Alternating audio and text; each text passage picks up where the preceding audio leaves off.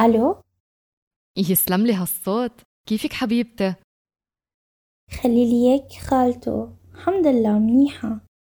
انتي كيفك وكيف شغلك؟ لحظة لحظة، انسي كيفني وكيف شغلي. مش عاجبني صوتك أبدا. مريضة شي؟ لا لا أبدا، بصراحة مش كتير منيحة، بس ماني مريضة، هيك تعبانة شوي نفسيتي هالفترة. شغلتيلي بالي ريم، هاتي خبرينا شو صاير معك أو شو اللي مضايقك؟ ما بلشتوا بعد جامعة؟ لا، وهيدا واحد من الأسباب. أساتذة الجامعة اللبنانية مقدرين، وكالعادة فصلنا الدراسي أو يعني السيمستر هيدا بعد ما بلش. طيب لا تزعلي حالك هالقد، اعتبري صيفيتك كأنها مكملة وما خلصت، وانبسطي بوقتك. يا ريت بهالبساطة.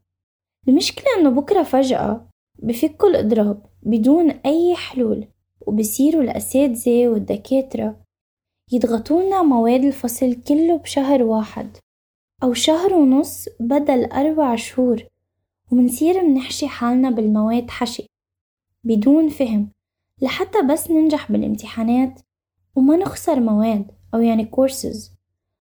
حتى بياخدولنا صيفيتنا ليلحقوا البرنامج. انسى الموضوع، هي أصلا كل تجربة الجامعة من وقت بلشت من 2 سنين عم بتكون عكس كل شي حلو كنت ناطريته وموقعيته.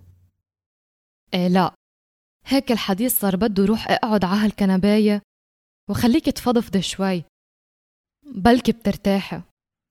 بعرف إنه الأمور كانت صعبة من وقت تخرجتي مدرسة وفتي على الجامعة. أول شي كورونا وتقطيع الطرقات أيام حراك 17 تشرين، ومن بعدها بلشت الأزمة الاقتصادية اللي لليوم عم تروح للأسوأ. ما بتخيل أي شي كان سهل عليك وعلى كل الطلاب اللي بلشوا تجربة الجامعة بهيك ظروف، بس ما كنت متخيلة إنك تكوني عاملة كآبة أو يعني depression. ما تسميها كآبة، ما سمحت لها توصل لكآبة، بس ايه كانت صعبة وفيها كتير تحديات.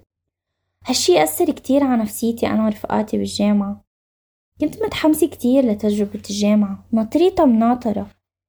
نحن بلشنا ووصل فيروس كورونا على لبنان، بلشت الإغلاقات وتحول التعليم أونلاين.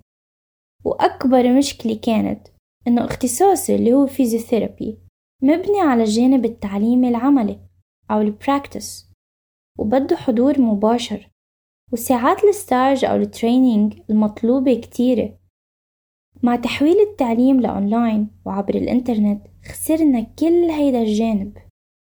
صرت حاول أتدرب على إخواتي بالبيت أو إنه هيك لاقي حلول بديلة، بس ما كان ناجح. هيك اختفت حياة الجامعة، الصفوف، الرفقة، المختبر ومكتبة الجامعة، الستاج، إمكانية التفاعل مع الأساتذة وبناء العلاقات، وكتير أشياء تانية راحت علينا.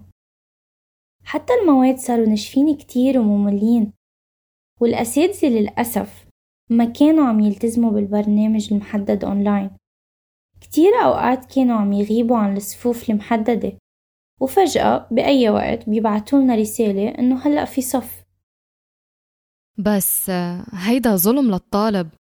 يعني البرنامج المحدد شي كتير أساسي لضبط برنامج وطاقة الطالب وترتيب وقته بين محاضرات ودرس، وبعدين حياة شخصية وراحة. تماما. حتى إخواتي الصغار بالمدرسة بطل عندهم نظام لأي شي، بيناموا كل يوم الصبح لساعات متأخرة، وعن جد صاروا تنابل أو يعني ليزي. ومثلا عندك النشاطات اللي كانت تنطلب منا نعملها كمجموعات وكله لازم أونلاين.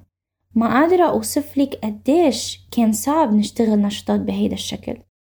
ضجة العيلة حوالينا بالبيت، الإنترنت عم يقطش، وعفوقن فتنا بفترة انقطاع الكهرباء مع اشتداد الأزمة بلبنان.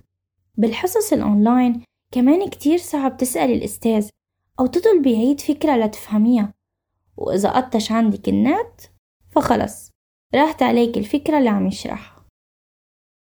الكهرباء تعبتنا كلنا. أنا شخصياً ضررتني كتير بجزء من شغلي اللي بعمله عن بعد، أو يعني ريموتلي. طيب هلأ بطل في إغلاق ورجعتوا على الجامعة، المفروض تحسن الوضع.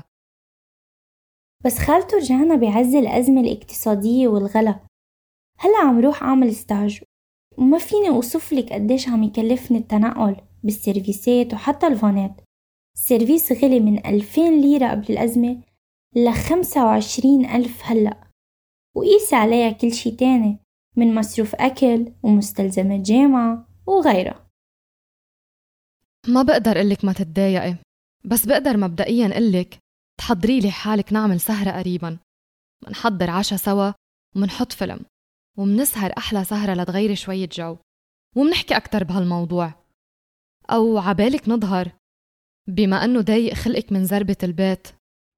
لا هالفترة رجعت عم ضل أغلب أوقاتي برات البيت بستاج وهيك، فسهرة رايقة ببيتك الحلو بتكون ممتازة. وبصراحة أوفر، أسعار المطاعم صايرة خرافية قد ما غالية. بهاي معك حق 100%. يلا منحكي لكم بهالكم يوم ونرتبها. باي خالته. الله معك حبيبتي.